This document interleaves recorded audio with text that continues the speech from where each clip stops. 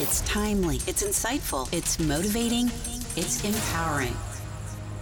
It's Time with Fred, your inspirational broadcast with host Fred Gaddy.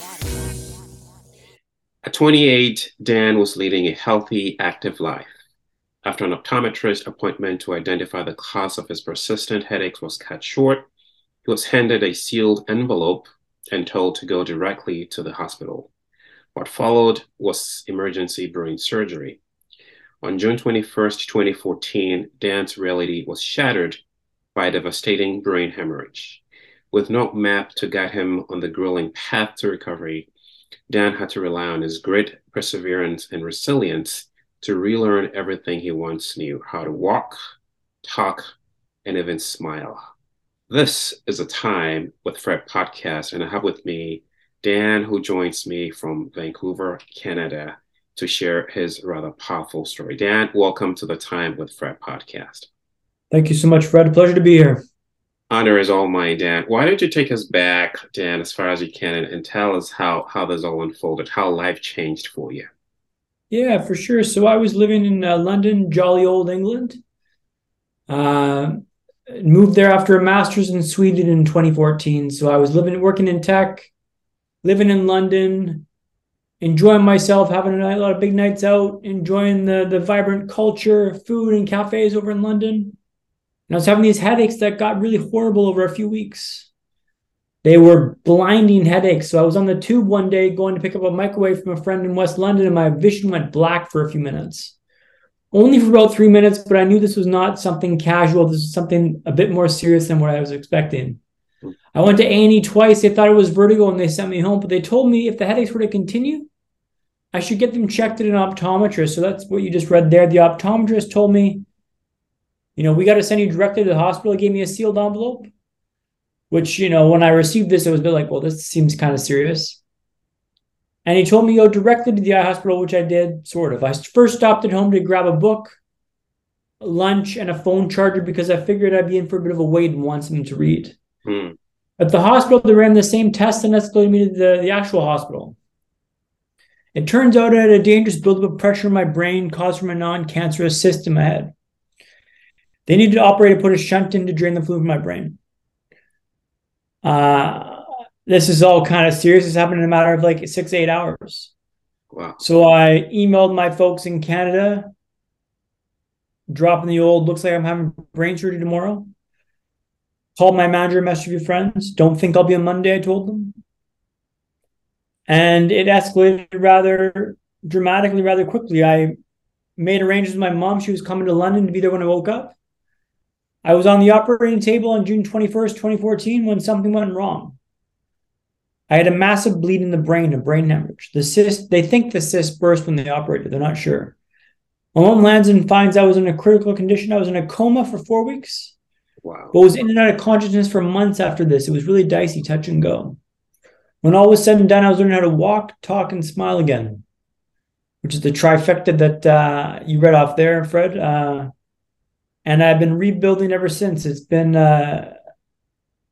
taken a lot out of me. It's been a triumph of grit, perseverance, and resilience to get back to where I'm at today. But it's an ongoing process, and I'm happy to be where I am today. Fred, thanks for asking me. Dan, how does one process something like that? One moment you're living the life of your dreams, you're in a beautiful, vibrant city, work's going well. The next moment, the news you hear is not what you expect. How did your brain process something like that? Yeah, that's a good question, Fred. I think for me, it was waking up in that hospital room for the first time, surrounded by my mom, dad, and my brother. I was in and out of consciousness for months after this, so they were able to come over there and be there when I woke up from the consciousness. And I tried to speak, but I couldn't talk. I had a tracheotomy to remove a respirator that I was breathing in the coma. I couldn't talk, and I pointed at my brother. I go, "You, give me a pen and paper. I want to write something down." And I write something down to him. I go, "Get me out of here." And I show it to him. What do you want me to do, man? I can't speak. I'm confused. I'm disoriented. I'm not sure what's going on. I'm in a foreign country. I'm not sure if this is covered by medical care. I just kind of back against the wall. And it took me months to realize, what had happened and what the prognosis was. I was, in a wheelchair in the hospital. I couldn't walk. So I'd make peace with that. And, my goal setting kind of came into play here. And it took me, 45 minutes to get in the wheelchair for the first time, and then 40, and then 35, and then 30. And you kind of gradually start building your understanding that this has happened to me, but it's what I think about it that matters, not what it is. Because you can choose to look at it one of two ways, right? Woe is me, or this isn't fair. And you're not wrong. It's not fair. You're right. The question I'd always ask you is, and what do you expect to have happen with that? I fought with my everything to keep my mindset pure, my mindset focused on the task at hand. I call this chop wood, carry water. So whenever your mind wavers a little bit, I chop wood, carry water. Meditate, mindset, dive into myself, understand what I'm doing here, like trying to understand how to get the wheelchair faster, chop wood, carry water. And you kind of gradually build up a fortitude around you to understand how to navigate the situation. But it's, it's an ongoing process, Fred, and it's something I'm still dealing with today. Like, it's still have to armor up in the morning before I start my day to deal with this prognosis of a brain injury. The thing with the brain injury is the long tail that's so long that I'm still dealing with this effects now. I have to wake up, meditate, cold shower, plan my day accordingly to make sure I've got bandwidth and battery to survive and do what I want to do. So it's very intentional and very challenging. You talk about grit, you talk about resilience, you talk about perseverance, Dan, but how long did it take you to get your mind into that mode, should I say? What were some of the initial reactions or emotions that you expressed when this happened to you? Yeah, it's a good point, Fred. It wasn't immediate for sure. When this first happened, I was definitely a bit woes me in some perspectives, but I think the worst I ever said of this was I wish it never happened. And even that, I was thinking that's a bit pity spiral-esque. And that's what I call, what I want to avoid is a pity spiral. Woes me, cascading down this road of like, it's not fair, it's not fair. It probably took me to come to terms with it, probably about a month to deal with this setback, to keep my mindset right and to move on and to frame it in a way that was productive, healthy, and pragmatic. But that's not to say it was easy to do, but it was simple. And though I made a choice, like, do I want a good life or a bad life? Well, good life. How am I going to navigate through this setback? I can be upset about it, or I can thrive after it. And I kind of made these choices, and inevitably lead to the point where I'm at today, where I'm just kind of chopping wood, carrying water. Better than yesterday is what I say, Fred. And that's kind of how I live my life now, is just try to be pragmatic in how I structure this and view this setback. What did it take you, Dan, to get out of that woe is me mindset initially? I think just thinking about it and realizing that no one's coming to save you. No one's coming to get you out of the situation. Like, it's not fair that it happened to you. You're right, it's not fair. And what do you expect to have happen? If you're going to get out of here, you got to pick yourself up by your bootstraps and get on with it. It's not going to happen. Life happens for you, not to you. And I really just kind of immersed myself in this motivational speeches online, realizing that I got to go inside my own head to kind of navigate the situation. And I had a lot of help, Fred. I'm not going to lie to you. I had a lot of help. Like, friends came out to visit me, and I was really motivated to show them I was doing better. My parents came over from Vancouver, helped me navigate the rehab process in a foreign country. Like, it was very, very much a product of help and support that got me where I'm at today. Getting out of that mindset, that woe is me mindset, Dan, is the reason why this podcast is on every day, right? It's here to challenge those paradigms, those mindsets that hold us back. Now, why did you choose to get out of that woe is me mindset? Why didn't you just accept things the way they were and just wallowed in that quagmire of self-pity, based on what you're experiencing? Yeah, I think because I knew that at the end of the day, no one owes you anything. No one really cares that much. It's up to you if you want to navigate the situation. So I can be woe is me, or I can take active steps to resolve my issue. By wishing something didn't happen, you're not taking steps to actively resolve it. By spending a month wishing, woe is me, this isn't fair. You're not wrong. It's not fair that it happened to you. But at the end of that month, if you look back at where you've gone, you'll just be, I'm nowhere near to getting where I want to be. And I decided that if I accept it and move forwards, I can take steps to proactively improve my lot and improve my situation. Much more so than if I just wish it didn't happen, because wishing it didn't happen is not a healthy way to resolve anything. Acceptance is what you want to get to. And I found a way to navigate this to get to acceptance as quickly as possible now. I lost my job this summer, Fred. I was working in tech, this tech company for 9.5 years. Got let go as a part of a corporate restructuring, part of 400 people that got let go that day. I was on the wrong side of a spreadsheet. Wow. No performance issue at all, just a matter of we need to cut the workforce by this many percent, 33% they said, or 30%. Wrong side of the spreadsheet, and I lost my job.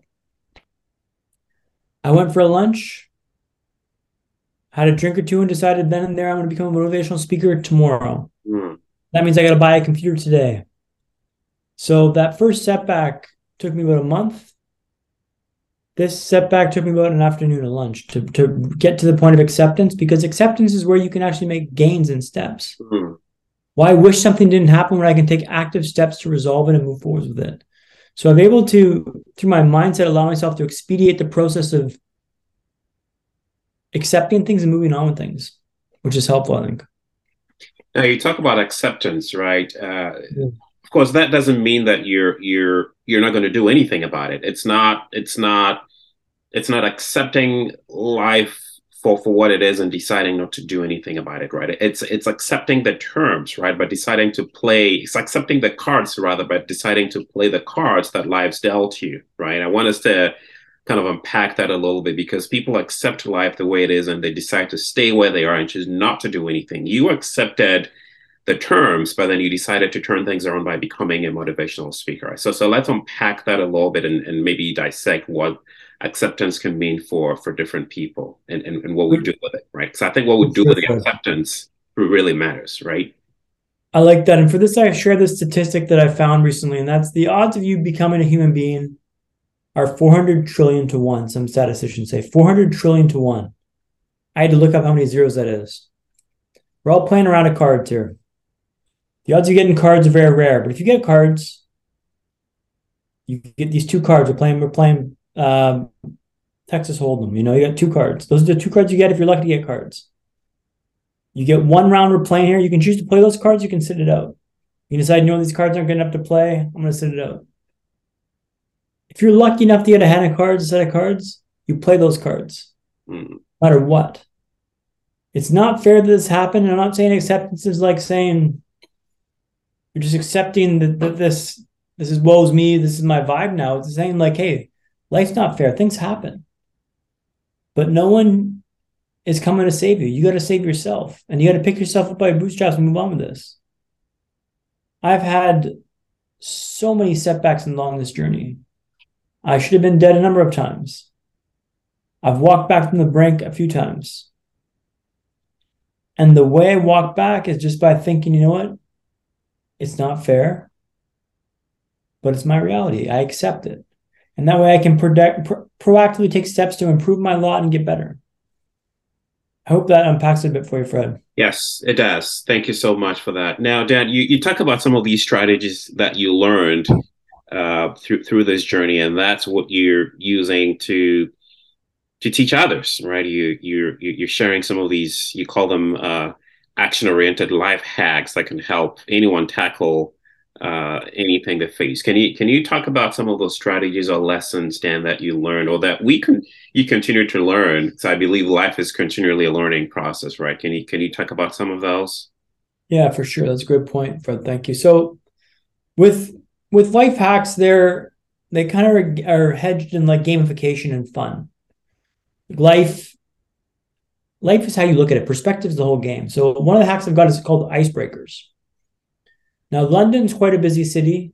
The circuses are just that, a bloody circus.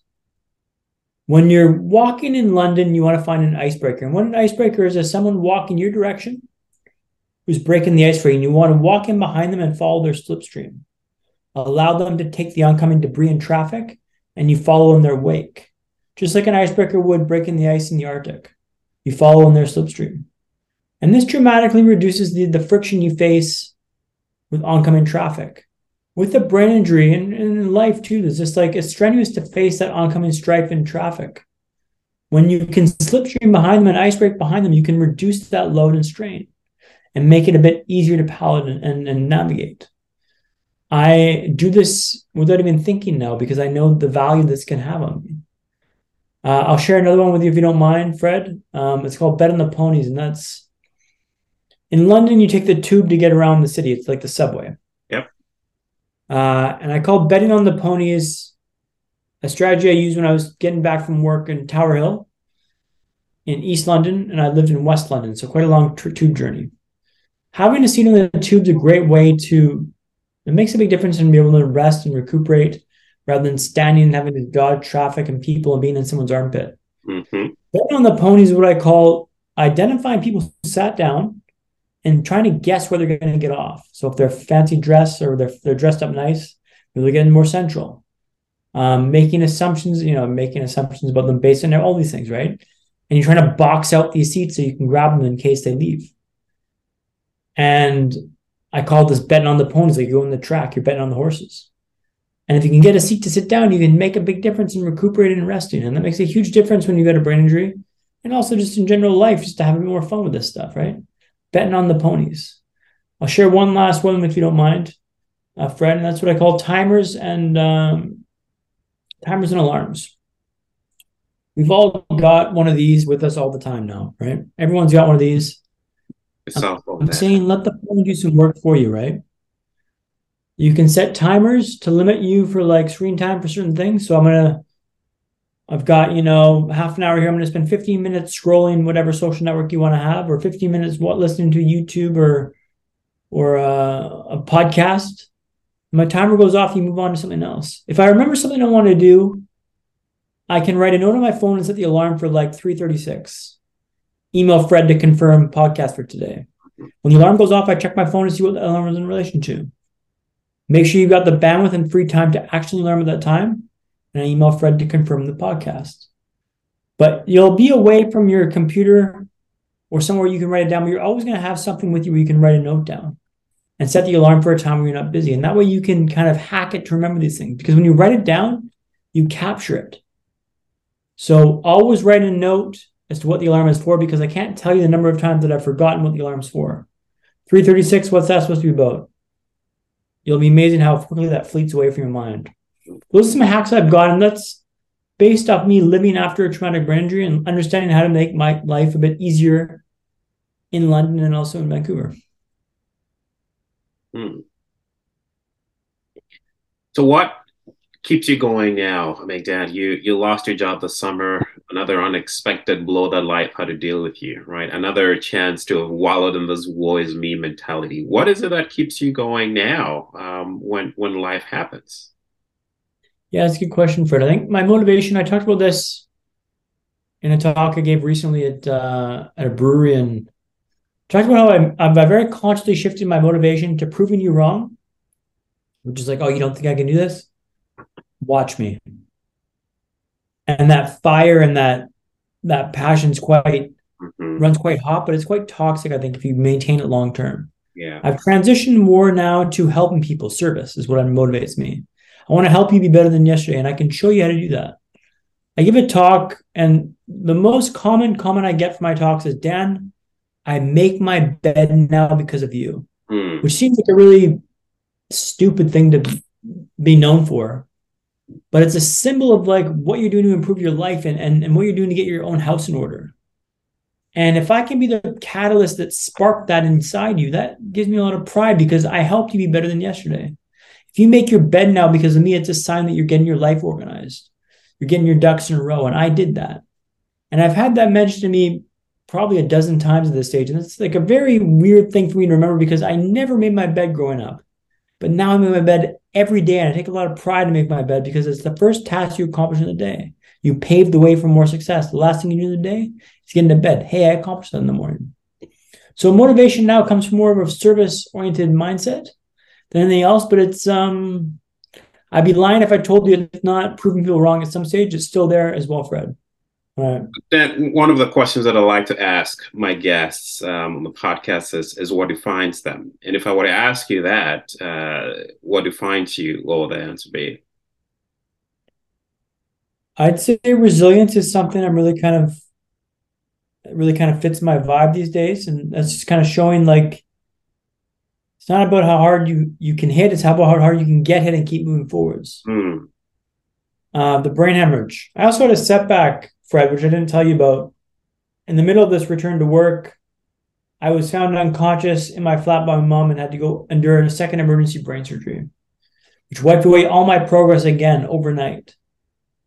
I woke up in that hospital again, the heartbeat monitor beeping around me, thinking, what had happened and being told, you had a second brain surgery done. And I'm thinking all my progress was washed away. It's like, well, we got the blockage. You're saved now. We saved you, but all your progress is washed away. Yes. Wasn't able to go back to rehab because I'd already tapped that vein. So having these knocks come at me, I found a way just to navigate them and accept them in a way that allows me to move forwards. So resilience is something I think I align with quite a lot. Because what are you going to come at me with now that I can't face? What are you going to come at me with that I haven't already dealt with much harder and severe consequences for? I strive to be better than yesterday, and I try to improve my lot. And post-traumatic growth is something that I've been told kind of fits my storyline. It's something I resonate with. I'm not sure if you're familiar with post-traumatic growth, Fred. Yeah. Just in case your listeners are not familiar, but it's just a matter of it's like what's it called? Post-traumatic stress disorder. PTSD. Or post-traumatic growth. So you can go one of two ways. Well, I'm sure you can go more than two ways, but for this analogy, you can go, it hinders you or it improves you. And I think for me, it's improved me. I've focused myself after these setbacks and these knocks. I've risen to the occasions and I continue to strive forwards. But that's because of the help I've received and the support I've received from my friends and family. So that's a huge part of this vibe. But resilience is the word I'd like to use there, Fred. Yeah, it reminds me of the saying that what doesn't kill you only makes you stronger, right? Now you talk about resilience, Dan, and there's probably someone listening said, look, I didn't even know how to build resilience. I mean, what happened to me is just so traumatic. I just can't. How does one build resilience? I think you keep promises to yourself. So start small. Like, I'm going to go for a walk around the block, make my bed, and meditate for 2 minutes this week. And you do it. And the next week you go for 2 walks around the block, make your bed, meditate for 4 minutes. And you keep improving those things, but you keep promises to yourself. Now you get some self-belief and you understand that I can do this. Building that muscle, it's a muscle. Yeah. That's all it is. It's a muscle. Resilience is a muscle. And just like if you believe in yourself that you can do it, you grow the muscle. But you only get it by achieving things. You can't wish your way to be more resilient. You have to prove to yourself that you are resilient. But I really recommend small, meaningful steps that allow you to navigate this. So one of my hacks as well, Fred, is meditation. And I meditate in the morning now for 25 minutes. That's a scary number, but I started with 2 minutes in the morning. The next week I did 4. The next week I did 6. That's a small step your listeners can take right now, this week, next week. 2 minutes in the morning, white noise in the background, set a timer for 2 minutes. When it's done, move on. Don't worry about what I should focus on. Just breathe. Wherever the mind goes, the mind goes. The next week you do 4 minutes. The next week you do 6 minutes. And you build that muscle and you prove to yourself that, hey man, I am resilient. I can do what I say I'm going to do.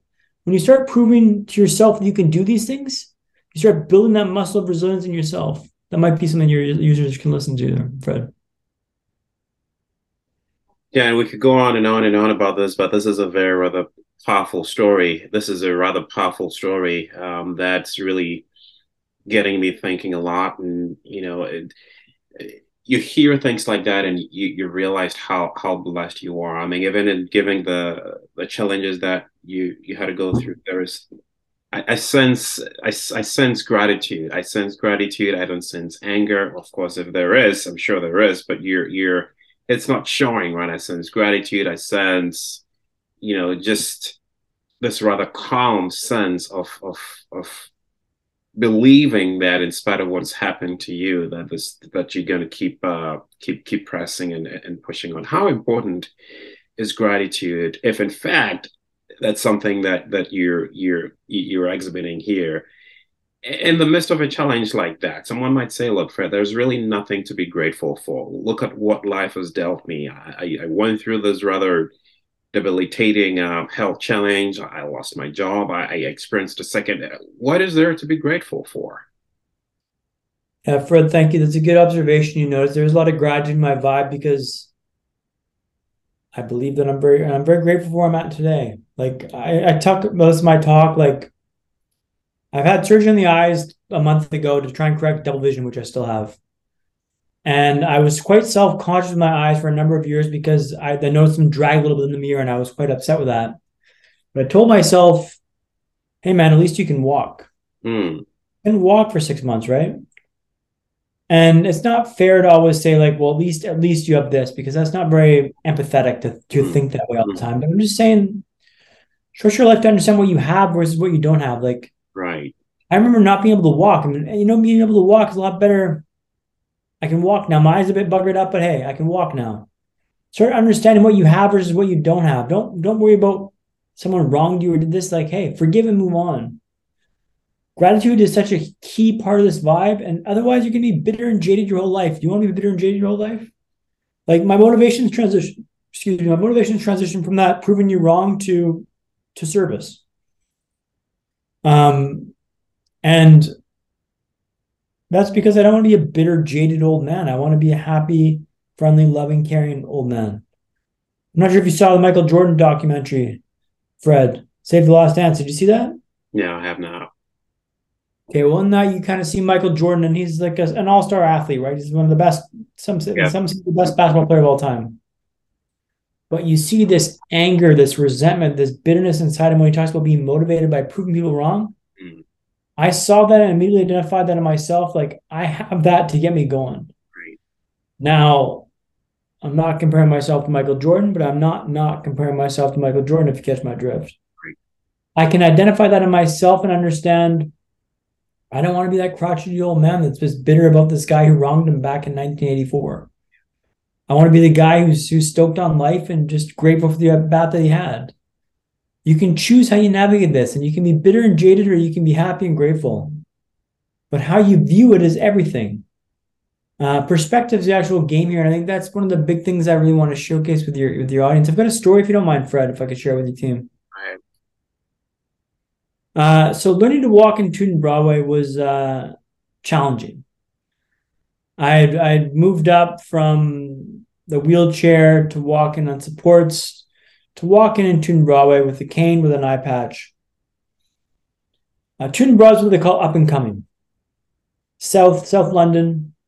Think gangs, think sirens, think grime, think dirty. It's a hectic spot. I turn the corner on Tooten-Broadway, immediately get smashed into by someone on the shoulder. I stagger back. Someone scurries past me on the right-hand side. Someone's been stabbed on the sidewalk over here. And after a few days of this, I was thinking, this place sucks to walk, man. This is the worst place to learn how to walk in the world. And then one day my perspective shifted. Maybe this isn't the worst place to walk in the world. Maybe this is the best place. If I can walk here, I can walk anywhere. Bump into me, crash past me, good, bring it on. If I can walk here, I can walk anywhere. Now, Tooten-Broadway didn't change, Fred. It's still up and coming as far as I'm aware today, but I went from the worst to the best in my mind. My mood reflected that. What are you looking at in your life that you think is the worst that could be the best? By shifting that perspective, you can turn down the suck in your life and identify what really is happening. I love learning to walk in Tooten-Broadway because if I can walk there, I can walk anywhere. What a great spot to learn how to walk in the world. That's a conscious choice I made. And how I made this choice and how I came up with this, I spent a lot of time on my backside, Fred, in the hospital because I was in a wheelchair at this stage, right? Thinking about the problems and what I'm facing, how I can make it better. And I listed all the problems of what I'm facing with walking. I thought, well, could that maybe be the best? Maybe it's not the worst. Maybe that's the best. But that's a conscious choice in my mind that switched it, right? That's perspective for you. Wow. Dan, my notes, my notepad's filled. I mean, just some of the things that's standing out. You can't wish your way to resilience. You got to keep the promises to yourself. Focus on what you have versus what you don't have. Gratitude is key. Gratitude is important. You can be bitter and jaded, or happy and grateful. And then you can always shift your perspective. Thank you so much, Dan, for coming on this podcast and sharing your powerful story, but most importantly, the lessons that continue to guide you, to go ahead of you, and to keep you moving in spite of all that's happened to you. We really couldn't have done this without you, our listeners as well, for tuning in and just being with us as we bring in guest after guest to share their powerful story. Dan, if there's one thing that you want to share to someone who is listening to you today, I wanted you to speak directly to someone who may be dealing with some, life issue, life challenge, and, just can't seem to be able to get out of that. What would you say to them? I'd say life happens for you, not to you. You get to do this. You get to do that. Don't worry about what's happened to you. You get to do this. You have the opportunity to succeed and do this. You start framing stuff in that way, you can really start framing things in a positive mindset.